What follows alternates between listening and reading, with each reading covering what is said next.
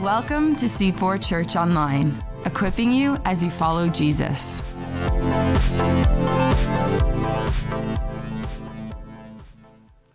Well, Merry Christmas Eve. We're so glad that you're joining us here at Ajax or in Bowmanville or Port Perry or even somewhere else around the world. We're so glad, and Merry Christmas to you. As you all know, I love this season. I love decorating. I have 4 trees in my home. They're mine. The children have their own. They're not allowed to touch those 4. And you know that I really do appreciate this season, but years ago there was an invention in the area of Christmas decorations I was not a fan of. It's the inflatables that are now populating our world. I used to say years ago, some of you weren't here, I wanted to take a BB gun and start shooting them and deflating them. That's not Christian. I'm a pastor. It's illegal. I would never do that. But this year, a wicked thing happened in my household, a wicked, terrible thing. There was fake news, there was collusion, my children colluded with my father-in-law who conspired with my wife. And so I arrived home, and to my shock and horror, there on my lawn was a 16-foot Santa and 3 inflatable reindeer. I know I had lost at that moment. I mean, we are the world, we are the children. What could I say to the kids? And going against my wife and father-in-law is an unwise move, no wisdom there. So as I was pondering my defeat, looking at the Santa who was inflating and waving at me, the great secular hymn of our time, Santa is Coming to Town, started going through my mind. Now, I would like to read this secular carol, but I'd like you to pretend you've never heard it before. Just imagine you're hearing this for the very first time. You better watch out. You better not cry. You better not pout. Oh, I'm telling you why. Santa Claus, oh, he's coming to town. Oh, he's making a list and he's checking it twice. Oh, he's going to find out who's naughty and who's nice. Oh, he sees you when you're sleeping. He knows when you're awake. He knows if you've been bad or good, so be good for goodness sakes, because Santa is coming to town.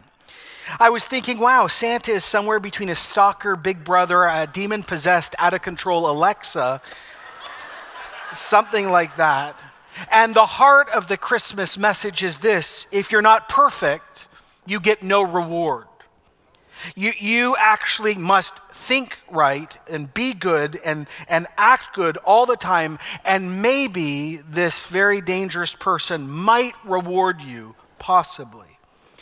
And as I was looking at that inflatable Santa and thinking about that song, I thank God in that moment that that is not the good news of Christianity at all.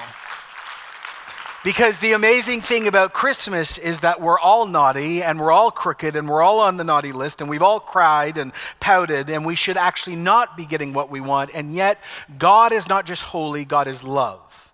And the amazing thing about God's love is this, that he gives us this thing called grace. And grace is an undeserved gift or present. Remember 2 weeks ago we walked into the Christmas season and we walked through the door of Jesus' family tree. And we did it out of the book of Matthew. And Jesus' family tree, we discovered, is full of people that were on the naughty list. And as we continued to walk through his family tree, we came out on the other side of his Ancestry.com moment going, if that's Jesus' family tree, then everything might just be okay for us. I mean, his family tree was incredibly mixed up. Miraculous, moral, yet sinful, evil, broken families, broken hearts, long-term bitterness, murder, sexual assault, sexual sin, good leaders, bad leaders, liars, cheaters, adultery, heroes, scoundrels, Jews, non-Jews, women, men, faithful, unfaithful, priests, prostitutes, prophets, all made up the family tree of Jesus, the Messiah, the Savior of the world. Then Pastor Joel last week came and talked about Jesus' stepfather, Joseph, a common everyday guy that ends up ushering the Savior of the world, literally welcomes Jesus into the world, and he had to still stand in the face of scandal, and he still had to adopt Jesus as his own son, and most people would not believe the story of a virgin birth and an angel, and yet he still takes the bullet because God asked him to. And through that amazing obedience, Jesus comes, and then Jesus is adopted by Joseph, and then we are adopted into Jesus' family. But now the story of Christmas continues. More naughty and undeserving people are included in Jesus' family tree on the other end of the story, and God continues to choose to stitch more unexpected people, another group of people that never should have been included and yet are. If you've ever read the Gospel of Matthew and you've read through the Christmas account, Matthew now turns and reminds all of us that he's not just come for the poor like shepherds, he's also come for the rich, the powerful, the educated, the scientist, the professor. He has come for kings and priests. See, the Christmas story is bookended by the poor and the rich, by shepherds and wise men, blue collar and white collar, low and high, no privilege and all the privilege of the world. So today we focus on the Magi, the famed kings of the East, what many people call the wise men. And here's what God's word reads. Matthew 2:1, after Jesus was born in Bethlehem in Judea during the time of King Herod, Magi from the east came to Jerusalem. Now I've shared this in years before. Herod is the dark side of the Christmas story, a ruthless politician, dictator, Roman collusion, involved in Roman collusion, a Roman puppet, a psychopath, and a paranoid murderer. He kills up to half of the Sanhedrin and 300 court officials. He had the high priest and his brother-in-law drowned before his very eyes for sport. He executes his wife, his mother, and 3 sons. He also executed 3 of his uncles. And as he lay dying, the arrangement was that every nobleman in the city must die when he breathed his last breath. Merry Christmas, everyone. Wow. And then these wise men come from the east and they say, oh, we've heard that the King of the Jews has been born and he will not be undone by anyone. But they arrive with full of anticipation and expectation, which, by the way, is the difference between the shepherds and the wise men. The shepherds had no expectation. The wise men are full of it.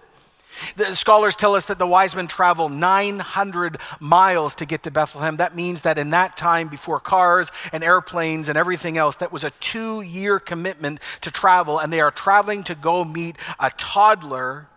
And so they arrive in Jerusalem expecting excitement and joy and wonder. But that's not what they discover.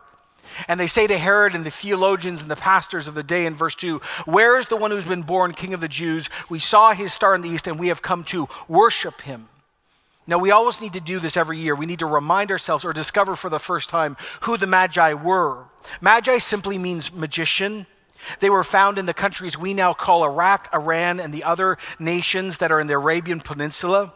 They would have been exposed to the Jewish faith because many Jews during or just after the time of Daniel, which we just talked about this year, decided not to go back to their ancestral home, but set up communities and stayed. And so there was large Jewish learning centers right across the ancient Near East. And so Jewish communities were interacting with other communities and scholars were talking. And so the Magi had access to the Jewish faith. But more, we need to understand, here's how one scholar works this out. Astronomy is the study of the law or movement of stars. Astrology is the study of the message of the stars. Those 2 disciplines, now rightly separated today, were combined in the same person in the ancient world. And because they had skill in deciphering the message of stars, the Magi were called wise men. Now, this brings again into focus the very scandal of Christmas when we talked about the genealogy of Jesus and even last week with Joseph. Not only were Magi's non-Jews, which, by the way, would be bad enough to the ancient Jewish worldview, God did not love non-Jewish people unless they themselves converted to Judaism. And even if they converted to Judaism, they would never have full access to the God of the universe like Jews would. So to the Jewish mind, God would never love, let alone a non-Jew. But deeper than that, he would have no time for a Magi. God viewed them as dangerous and the enemy. Why? Because in the Old Testament and in the New Testament, God forbids astrology, because astrology is an occultic practice where you're connecting to supernatural things and you're bypassing God. You're actually engaging with the demonic, whether you believe in it or not. The Bible teaches that. Now, long before these kings came and long before Jesus was born, one of the most famous and authoritative rabbis of his day said this: he who learns from a Magi is worthy of death. Now, here's what's even more crazy in the moment. Matthew is a Jew. And Matthew is writing his letter to a Jewish community, trying to convince fellow Jews that Jesus is the fulfillment of the Jewish faith and he is the King of the Jews. So what in the world is Matthew thinking? Why are you including all of these people that you should not be including, trying to win people over? I mean, this is a major foot and mouth moment, social blunder, and religious faux pas. People would say, Matthew, Why in the world are you including this? You already messed up when you wrote the genealogy of Jesus with tons of non-Jews in that, and then you included 4 women, by the way, and they weren't even Jews, and then all these people, even that were Jews, did all these bad things, and you think that the Messiah is going to come from that line. Oh, and then you told us this story about Joseph and Mary and supposedly a virgin birth and all that, but now you're including Magi also? Let's not forget what we learned 2 weeks ago. 2,000 years ago, every faithful Orthodox Jewish man would start his day by praying this prayer. Blessed are you, O God, King of the universe, who has not made me a non-Jew, a slave, or a woman. Amen. That is how they started their day, every day. Thank you, God, I'm in the right gender, I'm the right ethnicity, I'm the right faith. Too bad for the rest of them, at least you love me. And into that worldview and into that presupposition, Matthew, who's a Jew, is actually telling the Jewish community God has come for non-Jews and women and slaves and the rest of the world because God called the Jewish people to be a light to the world, not to be exclusive. Now, his Jewish friends and even critics would say, why are you doing this? And like we discovered 2 weeks ago, the reason why he's doing this is because he would say back to them, you remember who I used to be before I met Jesus, right? See, Matthew's old name was Levi, and Levi was a tax collector. And tax collectors 2,000 years ago in the Jewish moment were actually collaborators with an occupational Roman government that regularly oppressed people and crucified people and stole people's stuff. And so Jewish tax collectors were known for mass exploitation, lying, cheating, bribing, and overtaxing their own people. When you chose to become a tax collector as a Jew 2,000 years ago, you immediately were abandoned by your family, you immediately were actually viewed as the enemy of your own people, and you were kicked out of the synagogue system, the church system, and no longer had access to God. In other words, if you wanted to get rich, you had to give up faith and family and ethnicity to get by. And so this man, Matthew, was a collaborator with the Romans. He had given up everything, and yet Jesus walked into his life when he grew up, and he changed his life. And we read this in Matthew 9:10. While Jesus was having dinner at Matthew's house, many tax collectors and sinners came and ate with him and his disciples. And when the pastors, the Pharisees, saw this, they asked Jesus' disciples, why does your teacher eat with tax collectors and sinners? And Jesus responds, it's not healthy who need a doctor, it's sick people. See, Jesus' family tree was a foreshadow of who Jesus was going to reconnect with God the Father. Jesus was going to bring all sorts of people, from hated tax collectors to occultic wise men to prostitutes, Jews, Greeks, slaves, free Samaritans, Roman soldiers, religiously inspired terrorists, ostracized lepers, great religious leaders were all going to be welcomed into his family through his birth, through his ministry, through his life, through his death, and through his resurrection. Matthew says, of course Jesus' family tree was screwed up and mixed up. Of course the people around the Christmas moment were mixed up and screwed up. And the after effects are exactly the same. God is stitching us as a human family back together, but it can only be done with one who has power to do it, and his name is Jesus, and he's from Nazareth, and he can make a broken thing new, and he can make patchwork beautiful once again. So 900 miles later, they come to find the child, and notice what they do not ask for. They don't say, oh, where's the place where history was changed? Where's the monument? Where's the book? Where's the moral code? They say, where is the person? Where is the one who has been born? We have seen his star. We need to talk about the star once again. Not only did that physically happen 2,000 years ago, but it was predicted so long ago. Oh, by the way, to understand the New Testament, you have to read the Old Testament. One Old Testament story mirrors and prepares the world for this moment. Here's how one Old Testament scholar puts it. When Moses was leading Israel through the desert to the Promised Land, he encountered another wicked king who, like Pharaoh of Egypt, tried to destroy Moses and God's people. His name was Balak, king of Moab, and he summoned from the east a famous seer named Balaam to use his magical arts against Moses and Israel. Now, Balaam was a non-Israelite, an occultic visionary, a practicer of magic. In short, he would be called a magi in Jesus' time. He and 2 servants came, but instead of cursing Moses and Israel, he had a favorable vision of him. And here's how it reads in Numbers 24. I see him, but not now. I behold him, but not near. A star will come out of Jacob, a scepter will rise out of Israel. So Balaam comes from the east, just like the Magi. He uses supernatural arts, just like the Magi. He predicts a star which symbolizes one who will come, whose rule will never be stopped. And here's what we've got to regain today or reimagine today. God will use anything to draw people to himself. God will begin their journey starting where they're at, but he will never leave them where they are. And by the way, have you ever asked the question, what star did they see? See, the heavens themselves were declaring that things were happening over Israel, and those who did this for a living would be profoundly aware something unique is happening. But for the skeptic here today, or the seeker, you're going, fine, it's in the Bible, but is it found anywhere else outside of the Bible? Yes. Here's how one person put it. Some scholars think the star was the light produced by a conjunction of Jupiter and Saturn that happened 3 times in 7 BC. Such a celestial event would have been of particular interest in that time because Jupiter was associated with kingly rule and Saturn had been assigned to the Jewish people. To the Magi, a star, or the Star of Bethlehem, was a sign that a glorious kingdom was about to dawn. And where? From the Jewish people. Others say, no, it's not the alignment, it's a comet. Others point to a supernova that's recorded both by Chinese and Korean astronomers in 5 BC.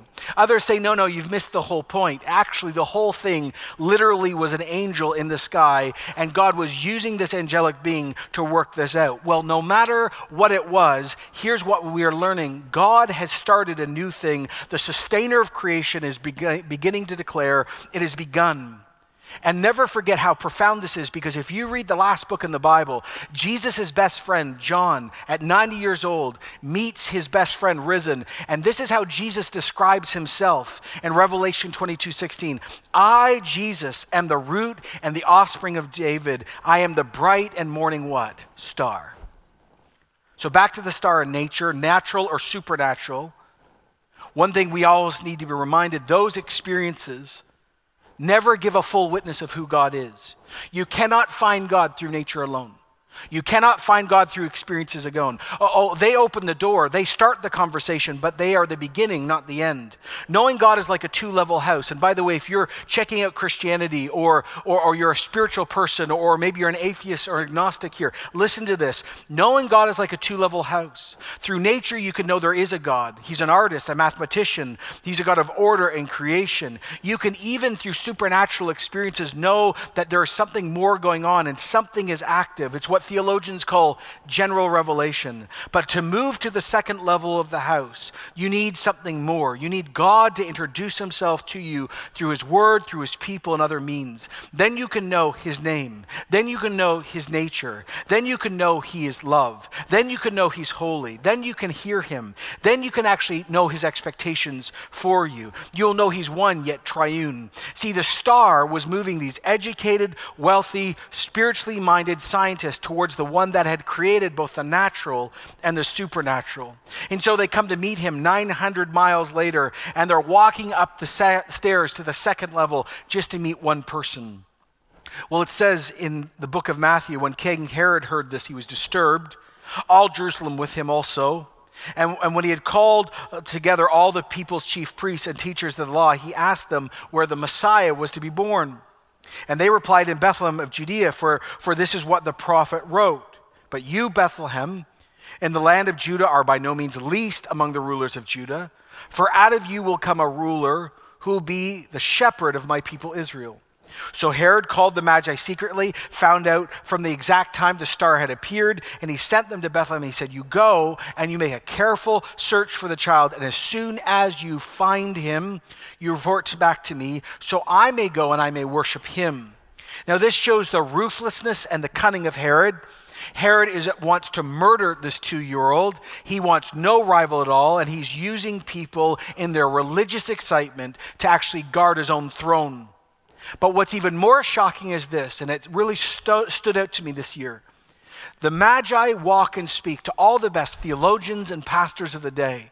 These Jewish men had the word of God more than the non-Jewish world had. They had the access to God's presence, the temple, holy history, the 10 commandments. They had everything. And so they talk about this, and they know the place in this whole conversation. And yet, do you notice in the story, not one of the insiders is moved to go see if it's true. Not one of them goes, we must also go see if this is true. We need to go see if the faith fulfillment that we've been waiting for hundreds and thousands, it's now begun. They don't move. It takes outsiders to go see if it's true or not. So after they heard the king, verse 9, they went on their way, and the star they had seen in the east went ahead of them till it stopped over the place where the child was. And when they saw the star, they were overjoyed. Now, this moment has been in so many movies and on so many Christmas cards, it gets ruined for us. So let me work this out. Number one, Jesus is 2 years old at this moment. He's not a little baby. So the shepherds and the wise men never met. Problem one. Okay. Number two is this. Bethlehem is a nothing little hamlet of a town. It's not a profound town. So what here we would say is it would have one stoplight, and if they were lucky, maybe a Tim Hortons, and that's it. Okay?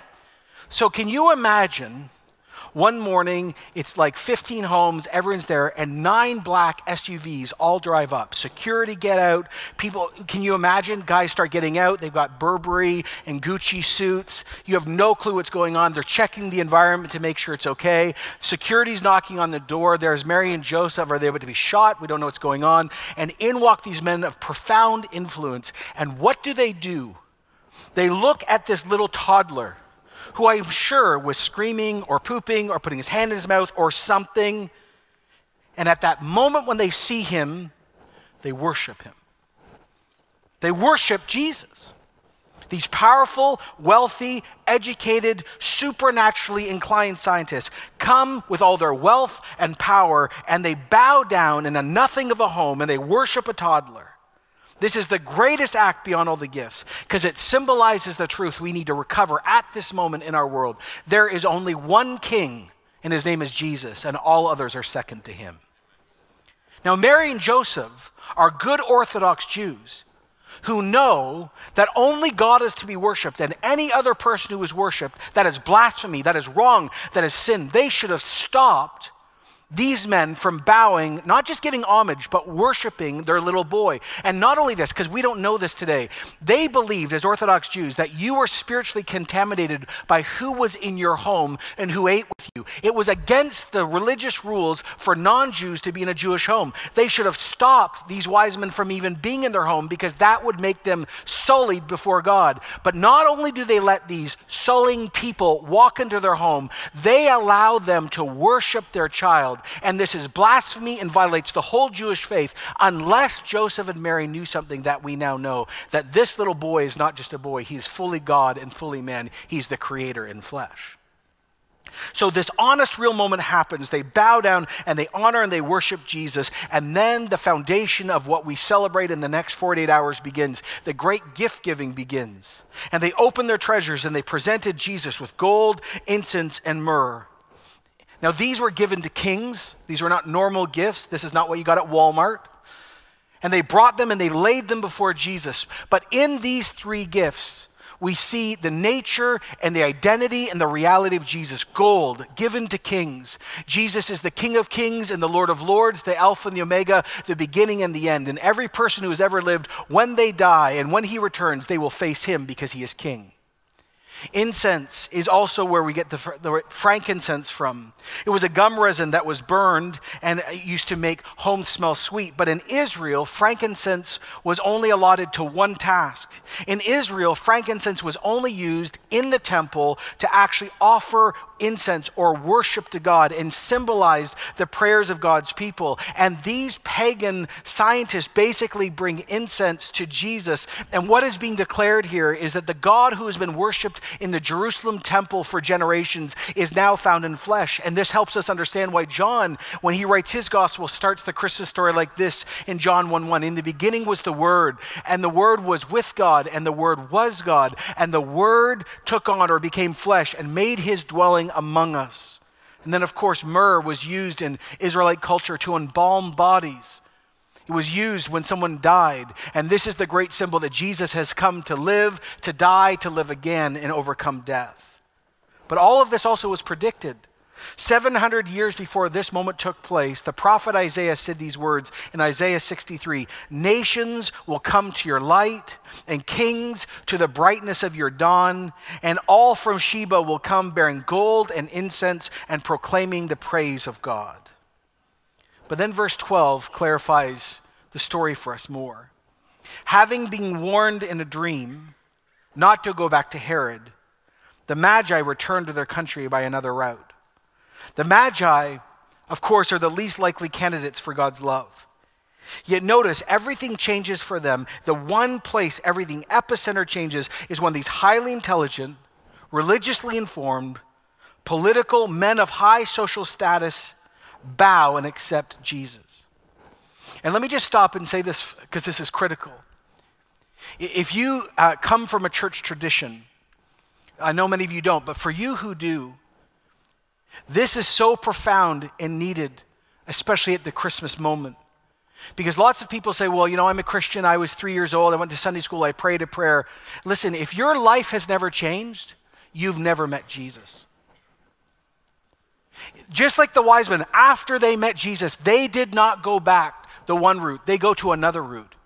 When you profoundly meet Jesus, the Savior of the world, the Lord, listen, you may have inherited faith. You might come from a country that's Christian by name. Listen, that's irrelevant. Christianity is when you as a person radically encounter the same Jesus the Magi did, and he changes your heart, and you will never go back to your old life because that's a way of death and sin. And you say, no, I now over a lifetime follow Jesus Christ. If you have no evidence of faith, there is no faith in you. But if you have encountered Jesus over time through his Spirit, you will see life changed. My question is, are you even a Christian this Christmas? Because so many people have the title, but don't have him in his heart. Now, when we enter into the next 24 hours, there is some stuff for us to recall and to celebrate and reflect on. And here's the first thing I'd like us all to reflect on, it's this. If you are a Christian here today, and I know many of you are, let us be reminded again that we are stitched together by Jesus himself. We have something as Christians that everyone else is still trying to produce, and they cannot. Religion says that if we're good enough, God will like us, and if we're all religious together, we're all going to get along. How's that working for you? Not so good. Political affiliation, science, education, even political or religious revolution has not brought people fully together.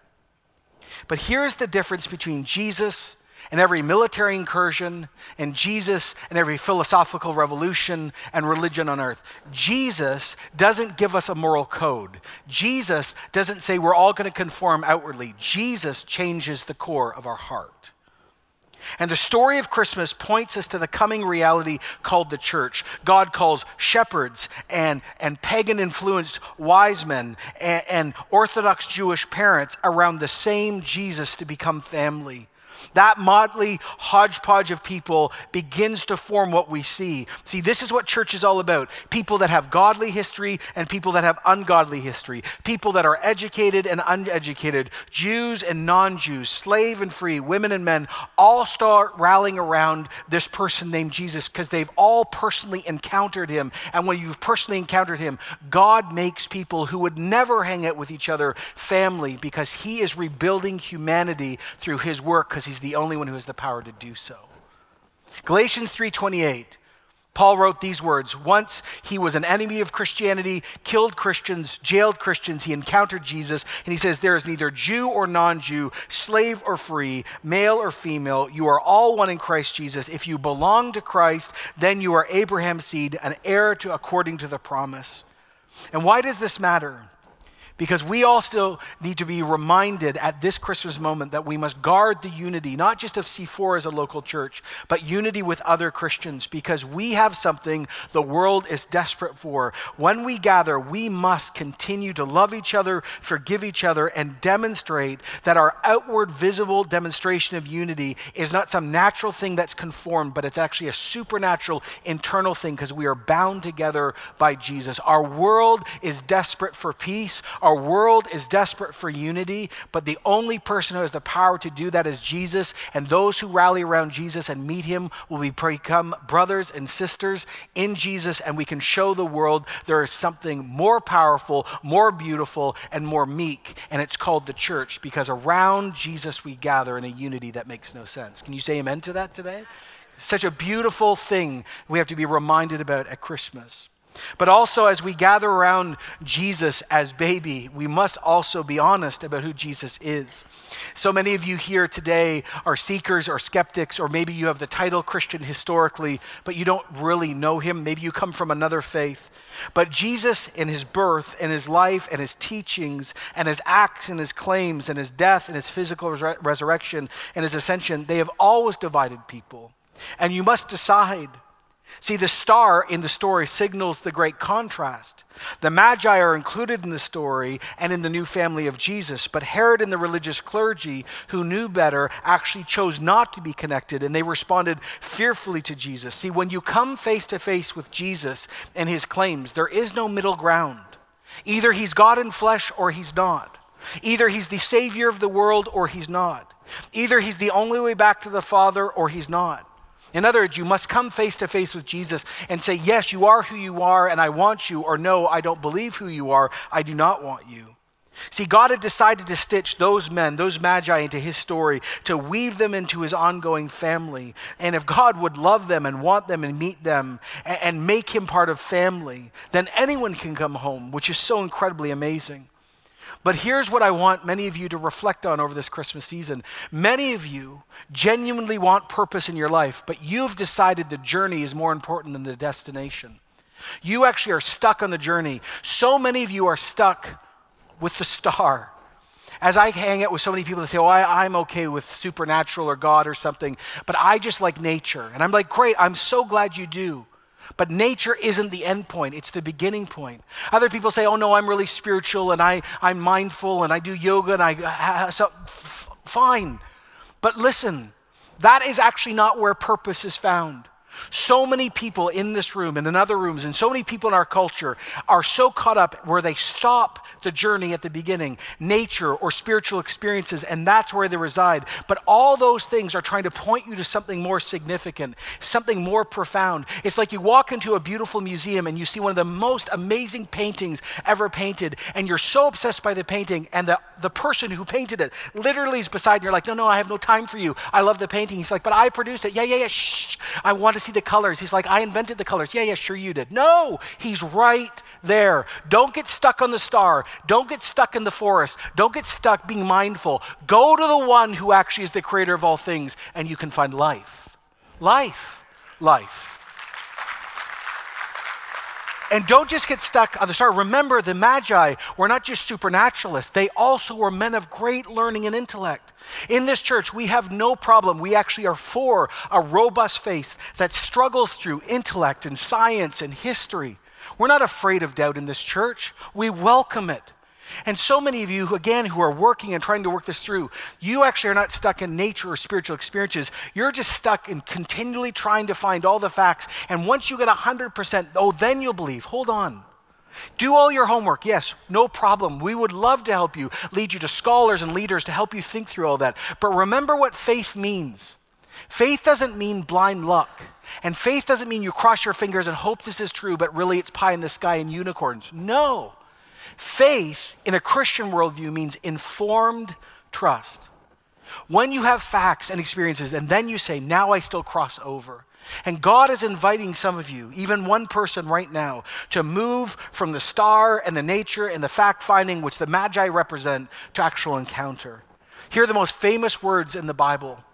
For God so loved the world, this is the Christmas story, that he gave his one only son, that whoever believes in Jesus will not die, but will have everlasting life. Oh, God did not send his son into the world to condemn the world, but to save the world through him. Oh, whoever believes in Jesus is not condemned, but whoever does not believe stands condemned already, because you choose not to believe in the name of God's one and only Son. This is the moment, whether you expected it or not, this is like the star in the sky. On this Christmas Eve, God has come close to you in this moment, and he's saying, my son is who he actually was and is. And if you have actually never embraced him, maybe you have great religious history, no religion, but you have never actually knelt and humbled yourself before Jesus, and admitted not only who he is, but admitted your need, this is this moment. And so I'm just going to ask across all of our communities, could you bow your head? And if you already know Jesus, just pray. But if you have never said yes, humble yourself and pray this. Say, dear God, Just say, thank you for sending your son Jesus so I could know who God is. And actually, thank you for loving me. Thank you for being with me my whole life and I didn't even know it. I realize I need a Savior to set me free from sin, and my stuff, and I'll add my habits and hurts and hang-ups. So just, would you forgive me of my sin if that's possible? Would you clean me? I repent, I turn. And I now want to know you, and I want to walk with you. Jesus, be the Lord of my life, and save me by your grace. I now know I don't need to be perfect to know you. You've decided to save me anyway. Save me from my sins. Save me for your purposes. I want to learn to love you, trust you, and become what I'm supposed to be. And I pray this in Jesus' name. Amen. For many of us, we've already said yes, and we're followers of Jesus. And here's where I just want to end, because this is just so important. So I don't know if you've reflected on it. Probably haven't had the time because you're running and rapping and all the things. In the next 48 hours, billions of people are going to celebrate the birth of Jesus. Have you thought about that? Billions. The story of Jesus is going to be chanted and sung in cathedrals and large churches and house churches. Little kids are going to dress up like donkeys and Gabriel and all sorts of stuff. But in hundreds of nations, in hundreds of languages, Jesus the Nazarene is going to be celebrated. And we need to take a moment to do two things. Number one, I want to say this to you again. I love just what we've been hearing in our community. If you have not taken the time to invite someone, do it. Do it. My kids and I and my wife, we did it all this week with different people. You have no clue what God is doing in someone's life. The Magi should have never come, and they did. And so if you've not taken the time to just today, text, email, just say come. And by the way, we're praying for all the communities in this region. I'd be great if they went to another church and heard the good news of Jesus. This is not a competition. Go team. But just deeply pray and ask God to bring neighbors and friends. But the other thing we need to do, and this will just be a global moment, we need to, as a church, take a moment to pray for what's going to happen around the world in the next 24 hours. Like, the world is pretty screwed up. Anyone want to say that's true? And pretty dangerous and scary. And there's a lot of bad going on. But for the next 24 to 48 hours, billions of people on social media, on television, on radio, and in relationships are going to hear the good news of Jesus. And he's the answer to all the darkness in our world. There is no other answer.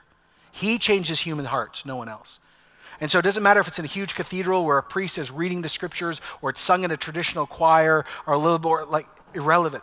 Let's ask together as God's community for the Holy Spirit to be poured out around the world to see the world change. Could you stand with me, and could we pray this together? Because it's just such a critical time and we miss it. So God our Father, Lord Jesus Christ, Holy Spirit, one God, we're so thankful that you didn't leave us alone, that you sent Jesus Christ. Thank you. And thank you, he's the same yesterday, today, and forever. So here's our prayer. Number one, for all our friends, families, enemies, neighbors, coworkers that we've invited, God, breakthrough. For others that we haven't invited, open up doors literally today, this afternoon, tonight, tomorrow. We're also even going to pray another bold prayer. God, would people literally walk into churches because they're just drawn by your Spirit? And here's our last request. Father and Son, send the Holy Spirit, the Spirit of Jesus, around the world in the next 48 hours and fill every church and every community and every Christian. And may the light of Jesus shine so brightly in the midst of war and brokenness and racism and hate. May your church shine. May people who hate Jesus meet Jesus and become saved. May people of other religions who are working day in and day out to prove themselves to God find that grace is true through Jesus. May atheists who have no belief in God not only know there is a God suddenly, but meet him through Jesus Christ. We pray for agnostics who live their life wondering. Resolve it, Lord, in their mind. Come, Holy Spirit. Bring the good news of Jesus from every corner of the earth. We ask this because this is why Jesus was brought, so tax collectors and magi and Orthodox Jewish parents could come home to Jesus. Thank you, you've not abandoned us. May the kingdom of God, the reign and rule of God be found on earth in the next 48 hours as it is in heaven. Amen Amen. Amen. Let's sing to Jesus now, our lover of our souls, the King of Kings. Let's gather together and do this.